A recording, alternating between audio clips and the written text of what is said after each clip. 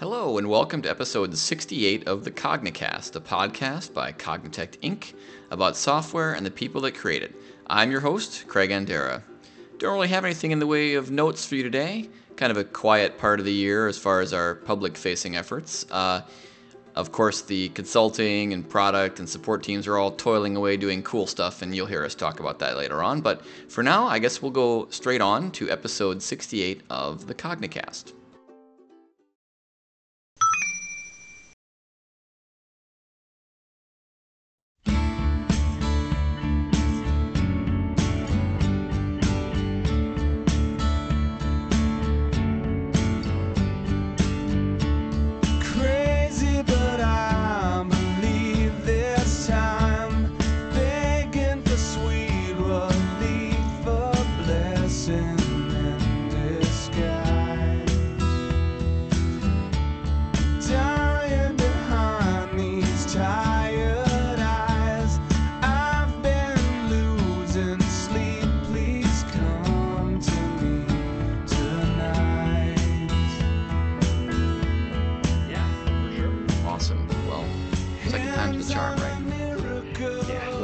Cross our fingers this time. Indeed. All right, well then let's go ahead and start up. Welcome everybody. Today is Friday, October 3rd in 2014, and this is the Cognicast. And I'm very pleased to welcome my longtime friend, Keith Sparkjoy of Pluralsight to the show. Welcome, Keith. Thanks, Craig. Good to join you. Good to join me again. I will apologize here in front of everyone. We actually did this once before, recorded the whole show, got to the end of it, looked down, and my recording software had dropped the entire show. So we're talking again here. But you know what? It's always good to catch up with old friends. So I don't regret that hour in that way at all. And you have actually been up to many, many interesting things in the intervening, whatever it's been, 6 months that I'm hoping we can talk about, at least some of them today. But before we do any of that, I want to make sure that we ask you about the intro music. What song should we play in on? Oh, Foo Fighters, Miracle. All right. Awesome. So I don't know if you know this, but Rich Hickey, our CTO, is a Foo Fighters fan, so he will be pleased with your choice. Very good. Okay. So we have a long history together, you and I, of working together over the last, it's 15 years now, I think, because we both started out together at the company that your partners, the founders of Cognitect, Justin and Stu, and my colleague Tim Ewald all worked together at a training company long ago. Around the same time, we all kind of went different directions. Justin and Stu went off to found Relevance at the time. Now we're Cognitect, of course. And you and a few other of our good friends from those days went off and founded the company that you work for now, which has seen great success, especially recently, a company called Pluralsight. So maybe you could tell our listeners who might not have heard about Pluralsight about what it is, about your role there, and a little bit about what you guys have been up to. Yeah, so Pluralsight started because we all love to teach.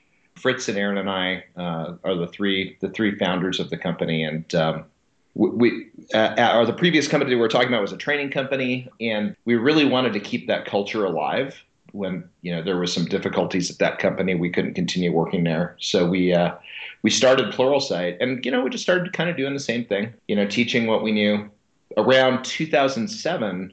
Aaron Sconard, our CEO, felt like we really needed to make a push into the online space and move away from classroom-based training and move towards online training. He felt like we could, really turn the model on its head, and that's kind of what we ended up doing over the last 5 years or so. We've basically gone from a model where you would pay, like $2,500 to come in and sit for a week with one of us or one of the many instructors that we had working for us around the world, to a model where you can spend $29 and watch any of these instructors teach a variety of subjects online. So we now offer a subscription service for $29 a month or $49 a month, depending on the features that you want. And our goal is really to make a great education available to professionals around the world for a reasonable price. And because of the scalability of the internet and the fact that these can be consumed anytime, anywhere, it's just a much more scalable model. We got our authors off of the road, so a lot of them that were having to travel every time they wanted to make a buck. They can now stay home and record with their families, and that's been really healthy for them. And we've just been able to touch a lot more lives. Yeah, I should mention I've been involved in a couple courses for you guys way back at the beginning. You had some, well, not at the very beginning, but early on in relative to Pluralsight's online history. I recorded a Clojure concurrency video, which I believe is still available. I've had people pinging me recently saying, "Hey, I watched your tutorial." So there's that, and then we actually have had done which is say Relevance had done a Clojure course, so more of a full length sort of intro course for you as well. So we've been taking advantage of the platform as well. I mean, like, we all kind of, that is to say, the founders of Pluralsight and the founders of Relevance go back a long way. So it made sense to collaborate in that way. So yeah, and don't forget the code that you wrote for our website years ago, right. Craig. Craig actually was working with us as a contractor for a while and helped us build one of the early versions of the website. So yeah, I think there's some interesting stuff there. So this was 2008-ish, if I recall correctly. Mm-hmm. And now, of course, we were working in C#. That was before I got into Clojure. That we were all living in the Microsoft universe back then, and there was nothing wrong with that. You obviously worked very well for you guys to build it. But I think the interesting thing was, even back then, some of the choices that you and I were collaborating on kind of spoke to the way that some of the things that we see now that are real huge wins. So I'm talking about things like immutability. Like, I remember sitting down and writing a lot of classes, of course, in C#, but where we were like, well, there's a constructor and all the properties are read-only. So in other words, here's the thing that you can make and then you can never change again. And that a lot of that code, even back then, was using those features. And I think, too, you guys made a really interesting decision at that stage to not make use of a SQL database at the time. I think we joked the last time we recorded that you were NoSQL before NoSQL was a thing, right? Yeah, we just put stuff in the file system, little XML files. We didn't at the time, we weren't thinking about having a site that needed to scale. Right. It was much more about we hadn't gotten to the point where we were thinking about the sorts of volume that we do today. Right. So we were doing NoSQL before it was cool, for sure. So now your role with the company has, for most of its history, been the one of, if I'm remembering this right, CTO. Is that correct? Yeah, I was the chief geek.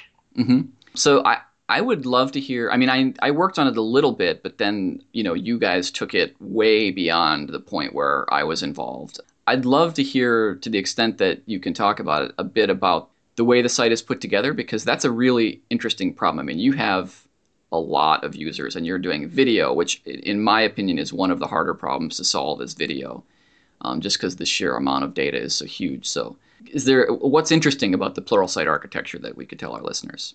Well, it's honestly, it's not really all that thrilling. Okay. And the reason why I say that is because really, we push that heavy lifting off to a CDN. Mm. So that, we don't have to deal with streaming video or anything like that. All of that's taken care of by a third party, and we don't have to worry too much about that. We're using CacheFly is currently our provider. We were using CloudFront, which is the provider with Amazon. We started with Amazon Web Services very, very early, when their simple storage service was just about the only thing they offered, way back, S3. That was how we were storing our videos. And then when CloudFront came out, which was Amazon's CDN offering, their content delivery network offering, we jumped on that, and that really helped out. And then at one point, we started from certain parts of the world. We started seeing customers that were having a lot of difficulty. And Australia was a particularly tough one, because everybody was getting the closest edge location to them was Singapore, with Amazon at the time. And so that was when we switched over to CloudFront, who had 2 data centers down in Australia. And we actually geolocated that so that people that were coming from Australia would use CacheFly, and everybody else would use CloudFront. And then eventually we just switched everything over to CacheFly, because we just really liked working with those guys. They were there. I could work directly with their CTO. They were a small company. They still are, relatively small company, and Just really easy to get stuff done with those guys. So it's been an interesting challenge, but really, like I said, of course, as we've grown, this has changed a little bit, but the handling of the metadata and searching the library and things like that, those weren't super high load things at the time. That's starting to become, more of an issue as we have more and more customers, more and more active customers on our site, and we're kind of scaling in two dimensions because our content, the amount of content we have is growing tremendously, especially with each acquisition we make, and our number of customers is growing. So we're growing in two dimensions at the same time. So it is challenging. Yeah. So this is, I know it's so your primary implementation technology is still .NET. Is that correct? That's correct. Yeah. You and I were talking last time that you actually do have, and I was a little surprised by this pleasantly, that you actually do have a little bit of Clojure. Now I know you've blogged on more than one occasion about Clojure and some of the ideas in there and how you're making use of those, which is great because as a Clojure community, I think we're generally pretty good about looking elsewhere to find ideas. So we're more than happy that if there's ideas that maybe we didn't originate, but that we are, using and finding benefit from, if other people see that and say, great, we should use that too. That's cool by us. But you actually do have, I think, a little teeny bit of Clojure running somewhere in your stack. Yeah, we do. As an experiment, we built part of our Salesforce integration with Clojure. So we have events that fire in our website that basically get queued up and every evening in a batch are updated in our CRM system, which is Salesforce. So, and that update happens. A lot of that back end processing happens with a Clojure app. Yeah. So that was an experiment with Clojure. We use a lot of functional paradigm in our code. Like in C, it's a little weird because C# it doesn't lend itself to using immutability. We use a lot of objects with read-only fields, and just to cut down on the number of side effects that we can have in our system. And we figured out some really innovative ways to do that in our code. But it does kind of feel like eating with your hand around the back of your neck. Sometimes. That's a fascinating analogy.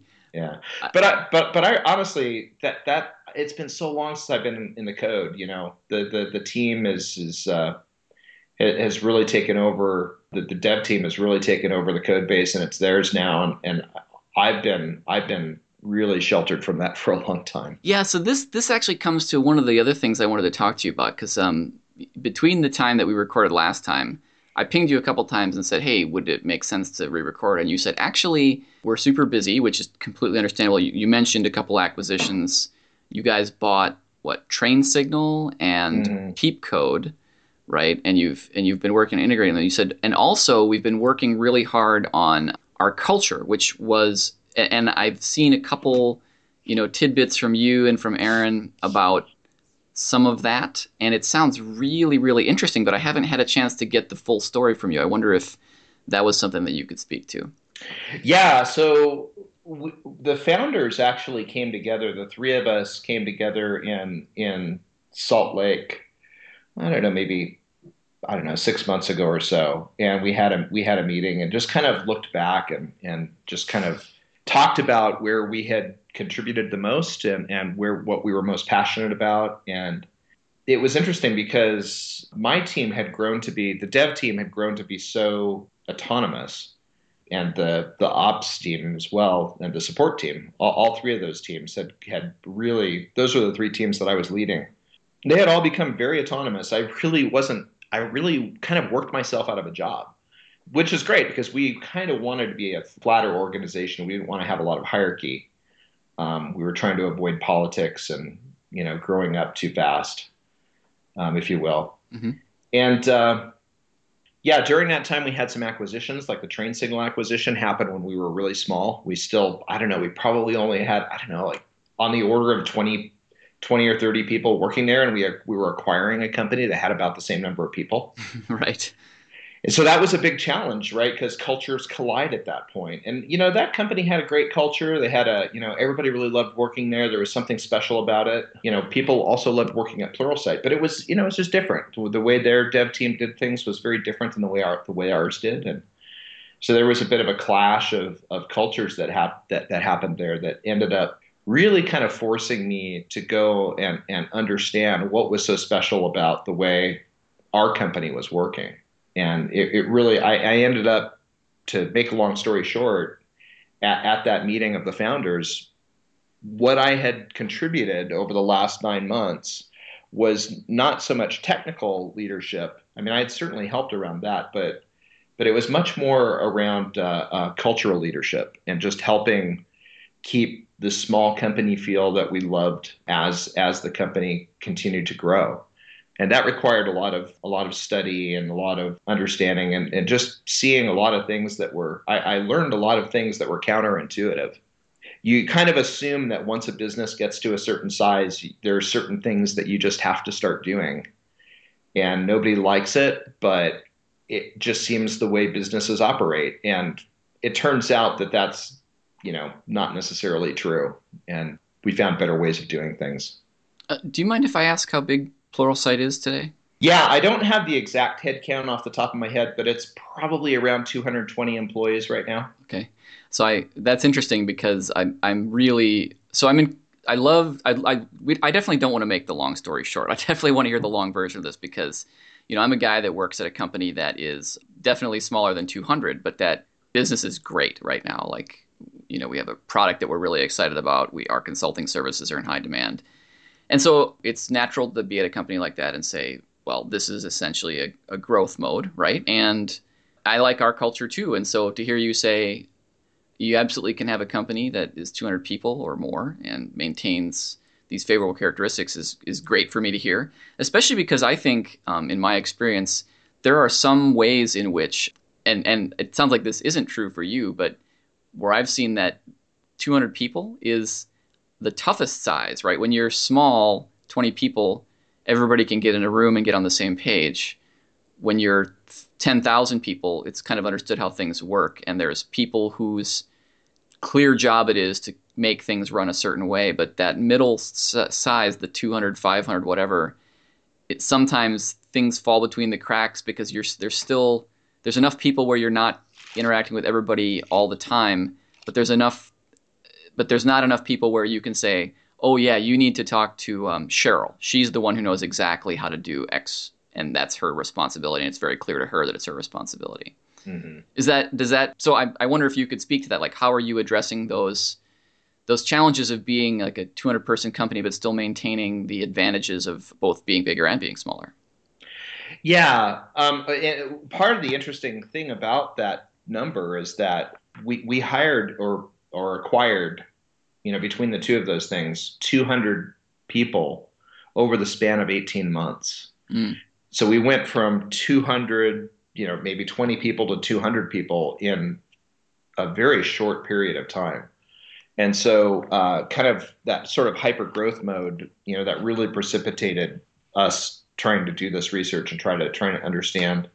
So yeah, it's been a journey. It's been quite a journey. But the first thing that we did was we sat down at our leadership, our management team at the time. That's what we called them at the time, the management team, top management, everybody who reported to Aaron, basically our CEO.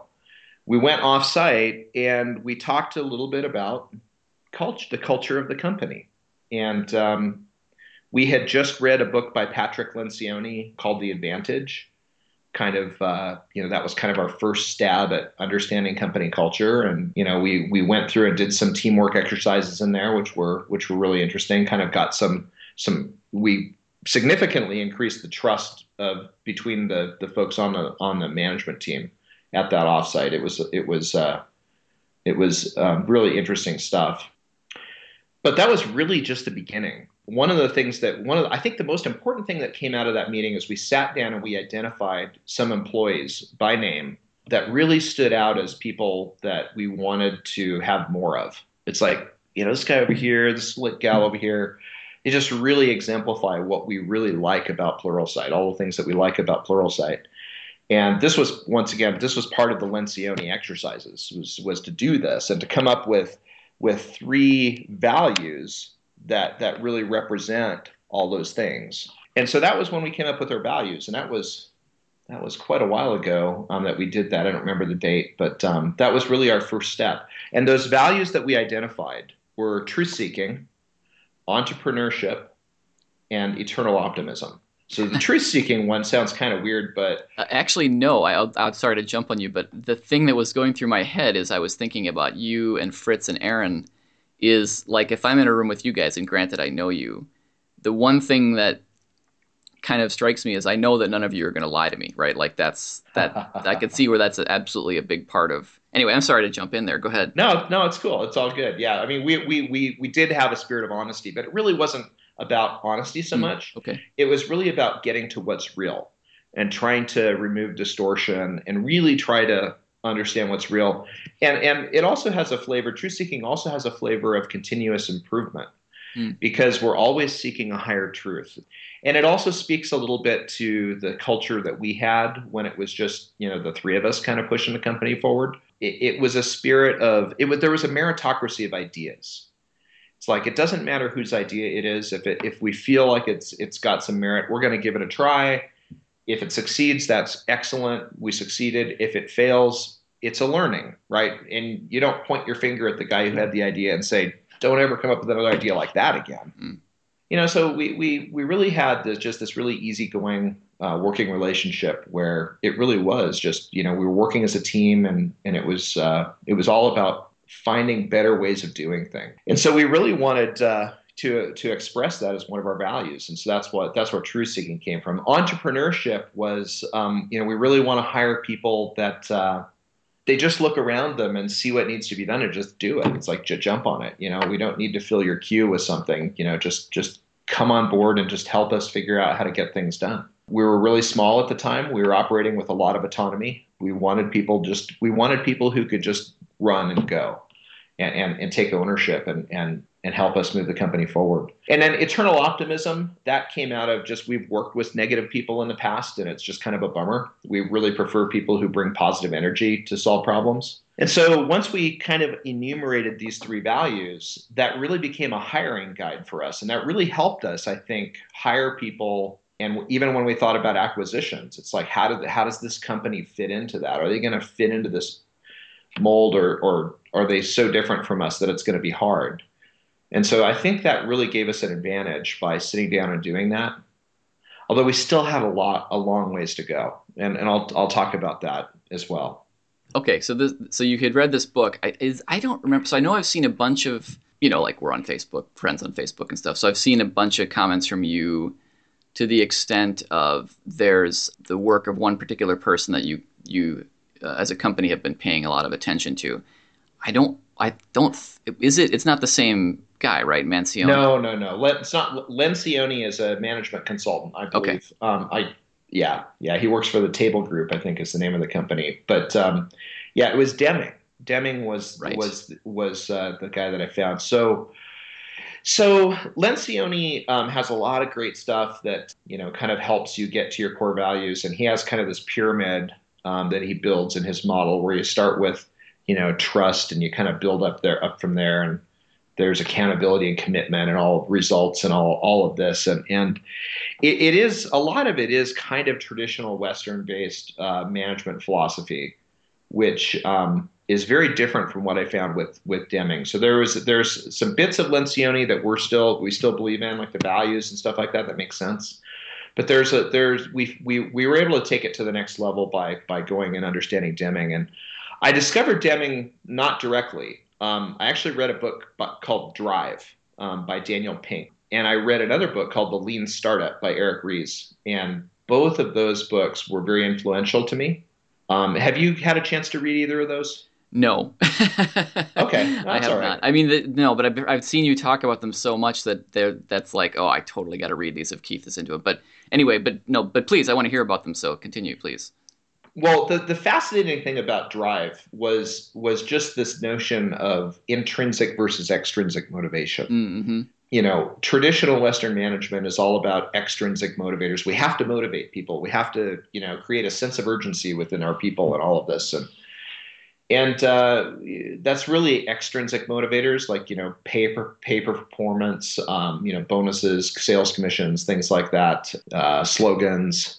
All of this is just trying to motivate people. When really, if you focus on creating an environment that people love to be in, that people feel important and they are actually important, where they actually contribute on a regular basis to changing the way the company works, they're able to influence how the company works and make things better.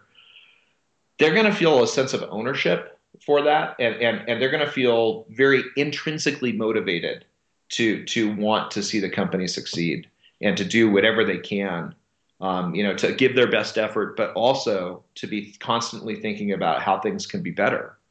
And it was really exciting reading that book Drive, because I remember thinking back to places that I'd worked as a coder and just remembering how helpless I felt. I couldn't change things. I had a lot of responsibility, but I had no power to change things. And I remembered how demotivating that felt. And just reading that really got me excited. It's like, wow, we could actually have a place that people love to work every day. And I'm the kind of guy who likes to look at bibliographies and go back. And honestly, I was influenced by Rich Hickey in this too, because Rich is very fond of going back and looking at work that has been done years ago. And it might seem a little old and crufty, but it still is very relevant today. Mm-hmm. Like a lot of the tools that you guys use, like Emacs and stuff like that. I mean, just a lot of problems that have been solved. It's like, why go and reinvent the wheel when there's this wonderful solution that's out there? Don't be afraid of its age. And so looking in the bibliography for both Drive and the Lean Startup, I noticed this guy called Deming. And it's like, well, who is this guy? I'm going to go check this guy out. Turned out that Edwards Deming was a guy who lived from 1900 to 1983. No, sorry, 1993. He was, he's 93 years old, lifelong learner. He was a quality guy, one of the guys that went over to Japan after World War II to help them get their industry back on their feet. He made a big difference over there. And he just had a lot to say about business. He was very, very hard on the Western style of management. He had a lot of, I remember reading some of his stuff and thinking, this can't possibly work. Talking about getting rid of annual performance reviews and things like this. And at the time I was thinking, it seemed very, a lot of it seemed very counterintuitive from what you learn about how Western companies work. And but the more I learned about it, and I actually ended up reading his book Out of the Crisis, which is a pretty big book and it's not the easiest read. He wasn't the easiest guy to communicate with, but he had a lot of really great ideas, and ended up actually buying the Deming Library, which is a set of videos, probably about 20 hours worth of videos, and I just sat there and watched them over one weekend. And I remember it being a very emotional experience for me, because I realized, that was the point that I realized, we could actually have a company that grows and it could get as big as it needs to get, and we could still be a place where people love to come to work every day, where I want to continue to work. It's honestly, before that, I was kind of thinking I wanted an exit because at some point it wasn't going to be fun anymore. So yeah, so I learned a ton from that, and we ended up making significant changes in the way we do business. We eliminated a lot of extrinsic motivators that just we realized weren't necessary, and were actually demotivating people or motivating people too much. When you incent, I'll give you an example. There were certain, I don't even remember who all had incentive pay on the executive team, but there were certain executives that had goals that they had to hit in order to make their nut, right? They had to hit certain numbers in order to get some, bonus pay. I think our sales and marketing, at least, I think were incented that way, perhaps. I don't remember everybody who was, but, one of the things that Deming points out is that it's really easy to think that you can optimize a company by sub-optimizing the parts, by optimizing each part. And what you end up creating instead is, people want to hit their numbers so bad because that's how they're gonna succeed, that they'll oftentimes end up competing with each other or doing things that are not in the company's best interest, because of those external motivators. And we'd much rather have everybody just working as a team. And so, one of the things that we did pretty early on was we eliminated those incentives and just, we just worked it out with each one of those execs that they wouldn't be incented any differently than the rest of the team. So the executive team would win together or they would lose together. And so that was one of the early things that we did. And then later on, we decommissioned the entire sales team. We put them all on salary.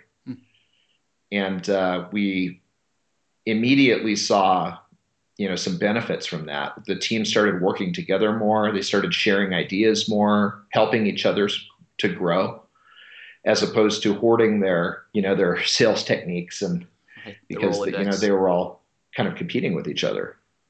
That's really interesting, because I've been at big companies a lot in my consulting history, and I've seen things like executives standing up two teams with the same goal. Like, in other words, we need to make this product. You go make this product, and you go make this product. And the implicit threat that implies one of you is going to win, right, and one of you is going to lose. And right. It was miserable, right? It was always so miserable, and how hard it is to do your work. And, I like to think I'm a pretty rational guy, but I'm a human. And I've had times in my career where I've just been unhappy in my life, and I look back and I'm like, oh, I was miserable at work. Fortunately, it hasn't been very much, and it hasn't been when I've been at Cognitect.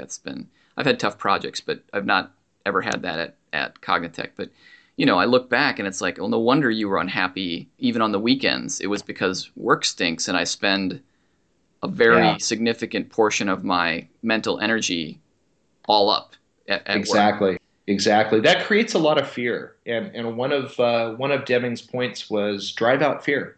Figure out ways to remove fear from the organization, especially, and this applies especially to companies like ours that are solving problems that, are relatively new and unique, and they require a lot of creativity. I mean, I literally remember days when I'd be so stressed out that I had to get up from my desk and go and walk around the block in order to be able to think. Mm-hmm. And that's the sort of thing that we wanted to eliminate. And so, in your particular example there, where you've got a couple of teams that are going to go off and work and try to compete with each other to build a project, I think what Deming would encourage is, go and have those guys do parallel implementations, but have them share ideas. They're not competing with each other. Nobody's going to lose their job. You're going to try this way and we're going to try this way, but we are going to share ideas as we go and help build each other up, because we want the best solution. Both of us want the best solution, and it doesn't have to be mine, right? It's okay if it's not my solution. That goes back to this notion of a meritocracy of ideas. It's like we do want what's best for the company. So we've learned so much. We barely avoided going down the path of top grading, which is stack ranking people. Mm-hmm. We found Deming right around the same time. We were almost. Our CEO was reading a book that was encouraging that, and he thought, it seemed like we were going to go down that path, and so thank goodness we didn't, because that's demotivating. That's very demotivating to be stack ranked against people. It's one of the things that you learn when you study Deming is that it's very difficult to measure people. Right. And so many companies spend an awful lot of time and effort doing it. And it really just ends up demotivating people, and it's a big waste of time is what it turns out to be. That's what we believe. And so we like to focus on the output of the system, and we do care about numbers, but we really want to work as a team to try to have theories of how we can improve the numbers and execute experiments where we do it as a team. There's no fear at that point. I'm not afraid I'm going to lose my job, or I'm not going to make my nut if this experiment doesn't work. It's like we're all working together as a team in order to try to constantly improve, the customer's experience. You said a word a few minutes ago that was that really, I think, strikes at some of what you're saying very directly, which is creativity. I think we've said on this show before, software is a creative act. I mean, it really is about, to me, because I'm this sort of my personality. To me, it's about like making something, like actually assembling a thing. I mean, obviously, it's a thing of the mind, but I do woodworking, and I think there's a lot of analogies into shaping an object in the world as opposed to creating software. But it really is fundamentally, I think, a creative act. It's not a mechanical act. There's some typing involved, but the nut of it is creativity, and I think it maybe is easier to understand why an environment like the one you're talking about is going to be more productive if you look at it that way. Because, imagine like being put in like, this infinite series of gray cubes with dim lighting and, rows of tired people trudging by with picks over their shoulders and saying, paint a happy picture, right? Or make something new, right? As opposed to coming in to people that are energized and like throwing ideas around. I mean, that's obviously a much more creative environment. I mean, is that something that you have explicitly made a part of your culture, or is it just something that falls out of the other tenets that you've talked about? I think I do. I think that what we're trying to do is create an environment. Simon Sinek has another great book that I've read recently called Leaders Eat Last, and it very much is just a different take on all of these things that we've been talking about, but he comes at it from the perspective of safety. He talks about all of the danger that exists outside of your company, your competitors, the economy, changes in government that could impact your company. All of these things that could happen that are very scary and unknown.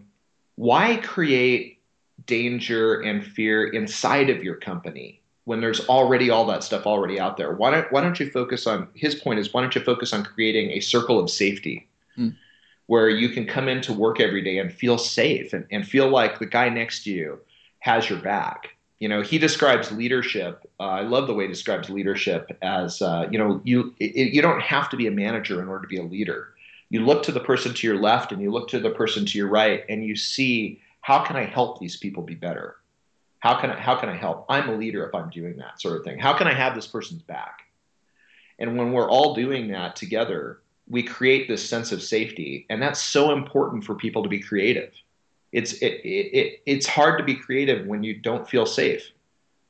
Ed Catmull, the president of Pixar Animation and Disney, now Disney Animation, he produced a book called Creativity Inc. and talks about how they do stuff at Pixar and how they develop their culture. And it was fascinating because reading that, it's like he talks about Deming. He discovered Deming too. So it was really interesting to see that he kind of went down the same path that we did. That's another great book, though, to learn a little bit about safety and culture. And one of his biggest points is that there is always sickness lurking. And leaders tend to be in a bubble because nobody wants to tell them bad news. Mm. And the deeper your hierarchy is at your company, the more of a bubble your top leadership is going to be in. And that just makes sense because at every level, you've got somebody not quite telling the whole story to his leader, and that leader not quite telling the whole story to his leader. And by the time it gets to the CEO, oh man, everything's wonderful. You don't realize you have all the sickness brewing. And so one of the things that Ed would do is spend a lot of time on the floor where the work is happening, really trying to see, just shining a light, trying to root out places where there's fear and working on it, trying to make it better. That feels to me like that's a never-ending task, right? Right. It doesn't matter how much you train people, you give your leadership training, you're still going to have to keep looking for that kind of stuff and really try to keep that environment safe. Well, I think that comes back to the thing you were talking about with continuous improvement. I mean, that's something that when I came to Relevance really struck me. I mean, a lot of my experience had been at working at big companies. I'd worked with you guys, of course, as well, but the bulk of my experience was at places where there really wasn't an avenue for change. And the biggest thing that I saw at Relevance was the one thing that we would probably never give up is have a way to talk about what could be better, right? Like Mm. that Yep. was key for us, and I think that kind of speaks to what you're talking about, You can't have an environment of fear where people are afraid to speak up against the status quo. right? You'll never get better. You have to drive that fear out.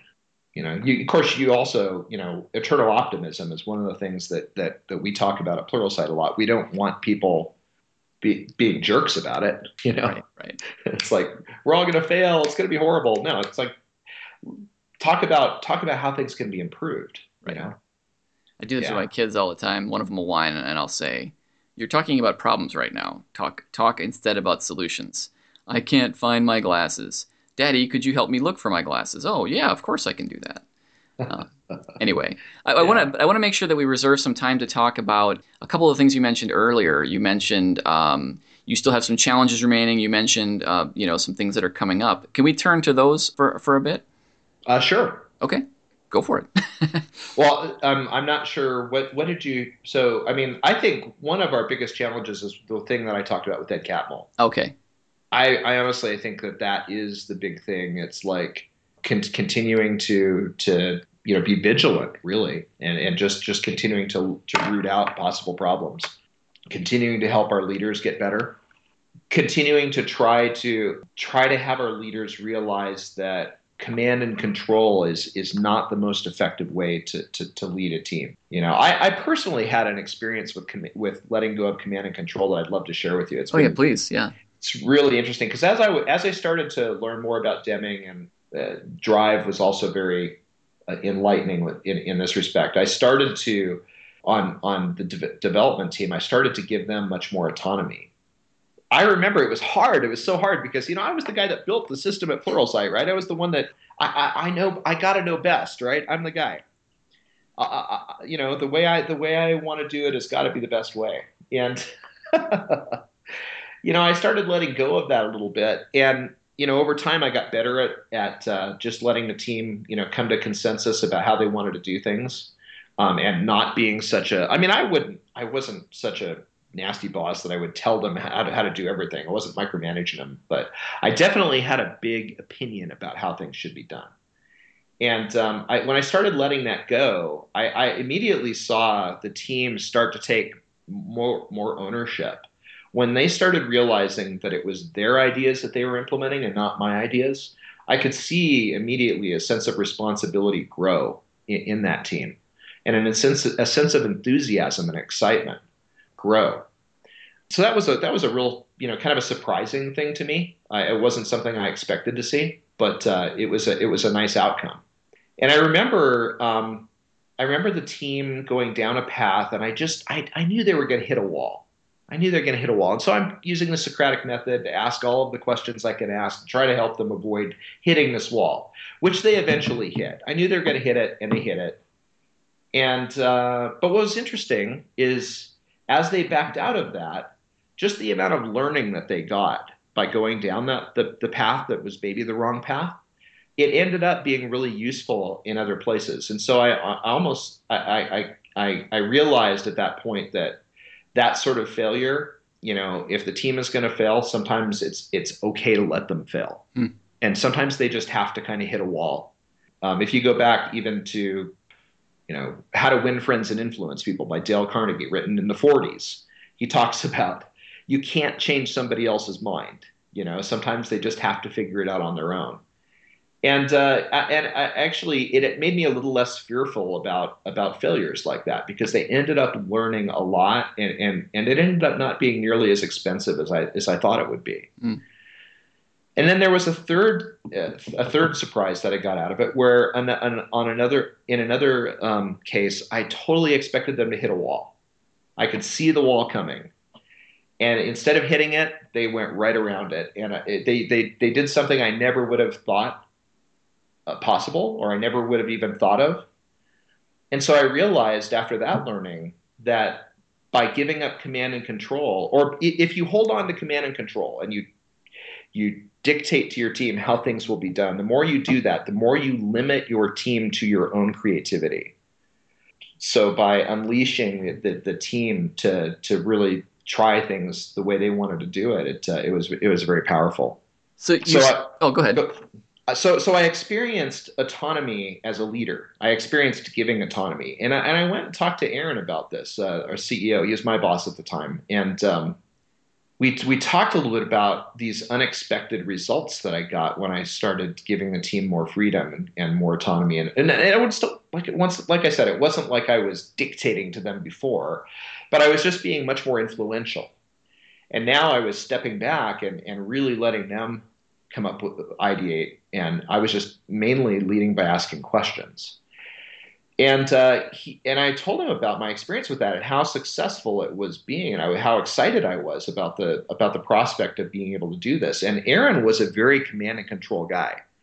He grew up in a Mormon family. It's very patriarchal. It's just that's just the way things are done. Very, very much that way. So he was very fascinated by that. And I remember later that afternoon, we had a meeting with the executive team, and he started experimenting with that. He's like, "So what do you guys think?" He's like, "Well, let's vote on that." And it was just like, I felt this weight lift off my chest. And so it was within the span of a month. I had an experience of kind of letting go of command and control as a leader, and having my leader let go of command and control. And so I became a real believer in giving teams autonomy, and that's something that Daniel Pink talks a lot about in Drive, and that's something that Deming is big on. So, I mean, obviously, you're not talking about relinquishing all decisions. I mean, at least, well, maybe that's the wrong way to put it. Maybe that actually is the case, but I feel like you still have an opinion. You still have a responsibility. You maybe have a wider vision in some ways because you're having conversations that not everybody else has. Like, how do you, like, is there some sense of being in charge or something that still manifests even when you take that approach? I think it feels a lot less like you're in charge. Hmm. Is what it comes down to. It's surprising how well it works. Hmm. It really is surprising how well it works. We really do want to push decision making down in this organization. We want more decisions to be made lower in the company, and less decisions have to rise up through the ranks. The people that are close to the work are they're the ones that know. And it really this is all about pushing fear out of the organization and introducing more trust. And so there has to be a lot of trust for this to work. And obviously, we're hiring based on those values. We want to hire people who care, people who, don't just come in to work to collect a paycheck, but they really, really care about making this a great, really moving the company forward. They feel part of it, and they want to be with us for many, many years. So they want the company to succeed. You can trust people like that. Those are the kinds of people and if you don't trust them, why'd you hire them? Mm. Go ahead. And I think that, on any given item that you have to make a decision about, it's always helpful in a team setting to talk about how the decision will be made so that the team members understand. There's a few different ways you can make decisions. You can make decisions by consensus. You can say, look, we're at the end of this, we're all going to vote, and that's how we're going to decide. Mm-hmm. Or, at the other extreme, you can say, well, you guys are going to give me the input, and I'm going to make the decision. I'll be the decider. And that was kind of how Aaron used to run things. But we're kind of changing that a little bit. We're moving more towards consensus versus one person making a decision. This is very interesting to me because I'm an employee of Cognitect where we do have a lot of, I think we have a lot of trust, and so we exhibit some of those same properties and ways of doing things. But at the same time, I've also been a consultant for 15 years now. And I'm often in environments, the bulk of my work day is not working on Cognitect stuff except as a consultant employed by Cognitect, but working in another organization. My current client is great. They're also very trusting, but I've seen tons of environments where and in some cases, especially as a consultant, like that's unthinkable because there's a lot of places where consultants are second class. It's not true Right. at my current client, but it's weird actually. On the one hand, you're the outside expert, and so your technical decisions might get more weight, even though they're not necessarily based on more expertise than some people inside the organization. Mm. I've had the weird experience one time of being hired at, I will add, double my usual rate because I was totally buried and I'm like, I can't make time for this right now. And he said, what if I pay you double? I said, okay, I can spare 2 days for that.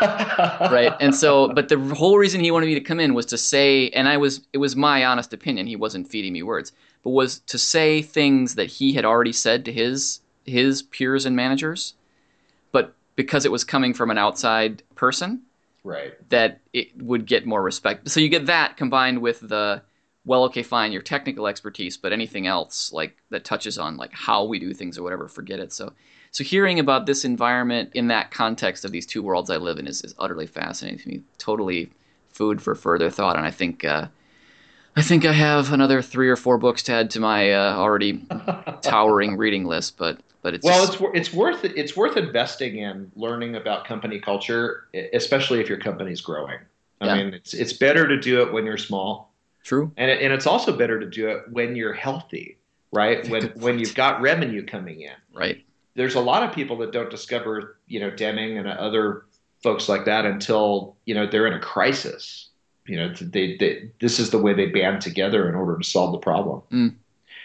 We've also seen some physical manifestations of our culture too, like when we built a brand new office in Farmington, Utah, because we were running out of space. Hmm.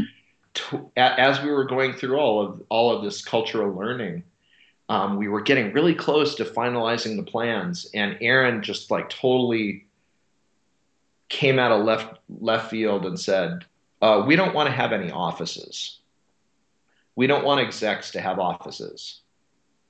And it was like, "Oh, okay." Totally redo all the plans because all of the offices were in the center and all this. And so what we have is, instead of offices, is we have enclaves. So we have areas where rooms that you can go in and get some privacy if you want to chit chat with somebody else or you want to have a phone call. But we don't have, I mean, our CEO and our CFO and our marketing lead and everybody is just out in the open with everybody else. And so you'll see people come up and just hang out with the CFO or the CEO, and just anybody can just walk by and it's just open. It promotes a lot of transparency Hmm. because it's okay for you to walk by and listen in on something that's going on at that level. It's all right. And I think that's really healthy because they say that sunlight is the best disinfectant. Right, right. And so I really like that aspect.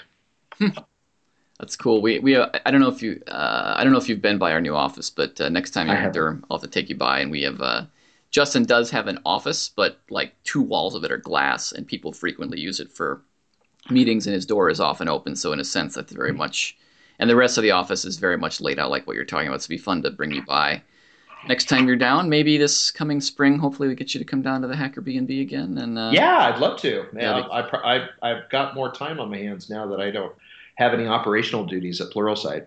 cool. Speaking of which, I should mention that my role now is culture coach at Pluralsight, and Oh, so I'm more of an advisor than anything else. And I write a lot of blog articles on culture. We actually have a little blog called culture.pluralsight.com, okay. and so a lot of my writings are up there. Just kind of help out when people have questions about implementing a lot of this stuff and moving forward. Just kind of acting as an advisor. We also hired another guy kind of with the same role named Max Brown, who is full time boots on the ground right there in Salt Lake. I'm not in Salt Lake. I'm actually in Southern California, and so it limits my ability to see what's actually going on.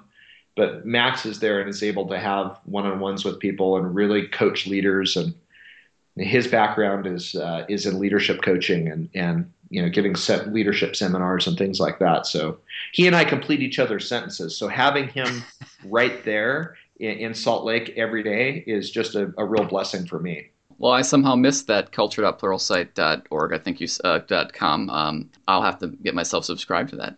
Well, okay, so we're kind of coming to the end-ish of our time. I do want to not cut you off, and so you have all the time you need to talk about, if anything else that you want to cover today to tell our listeners. And I would also say that this conversation has been completely fascinating.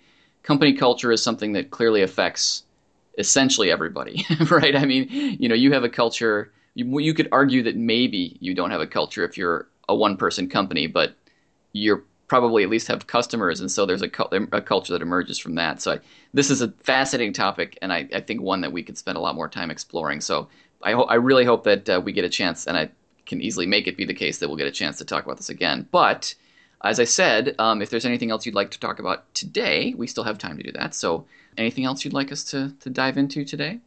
I don't think so. I think there is. I mean, we could talk all day about this stuff. Of course. Yeah, and it's something that I'm very passionate about, and so yeah, it'd be great to talk again. But I think that's a pretty good introduction to the topic with some good books for people who are interested in learning more about that stuff. Those are a great list of books, and I'd encourage anybody to I remember looking at the Deming library, the videos, and it's $1,500 to purchase those, and I remember almost not buying them, and I would have been really sad had I not. So for somebody who's interested in learning about Deming, it is a really good investment, especially if you're thinking about company culture. Deming was very influential for a lot of different people, like Peter Drucker and a lot of people that came after him. So if you really want to go back to the source of where a lot of this stuff comes from, Deming is kind of a sweet spot. I kind of look at it. He kind of stood on the shoulders of some giants, but the work that he brought together and his own, what he added to it, I think is a real sweet spot in company culture, a great place to study. Cool. Well, we'll definitely put links to everything that we talked about today in the show notes so people can find that, or of course use their favorite search engine to do so. I can't imagine it's very difficult to locate, but we'll make it even easier. Cool. All right. Well, then I guess that brings us to the final question of the show, Keith, which is the music. We're going to play out on something. You're going to pick it in a second here. What will it be? Oh, it's "Violent Love" by Oingo Boingo. Oingo Boingo. Awesome. Before the show, we were kicking around. I said, hey, we got to pick some music. You're right, and I think I suggested a couple other bands from that era. But this is obviously the one that you like, so that's very cool. Does this particular song have any special meaning to you, or just one that you like, or? It's one of Danny Elfman's really early songs. It's not a well-known one, but it's probably my favorite of all of their work. Cool. Well, that is playing in the back right now. We'll get a bit more of it at the end of the show. But I gotta say, Keith, it's been super awesome to talk to you again. My recording software so far looks like it's cooperating, so I'm looking forward to getting this one out to everybody. Super glad we got together. Any excuse to talk to you is fun, but great that we got to share this conversation with our listeners. So thanks a ton for taking the time today to come on the show and talk about this really, really interesting set of topics. Yeah, thanks for the invite, Craig. It's always great talking to you, man. Oh, absolutely. Likewise, and we will definitely have you back. Because, like I said, this is a topic that affects everybody, and so I think we could easily dive in more or go a different direction. But we will close it down there for today. Thank Keith one more time, and of course, thank our listeners. This has been the Cognicast.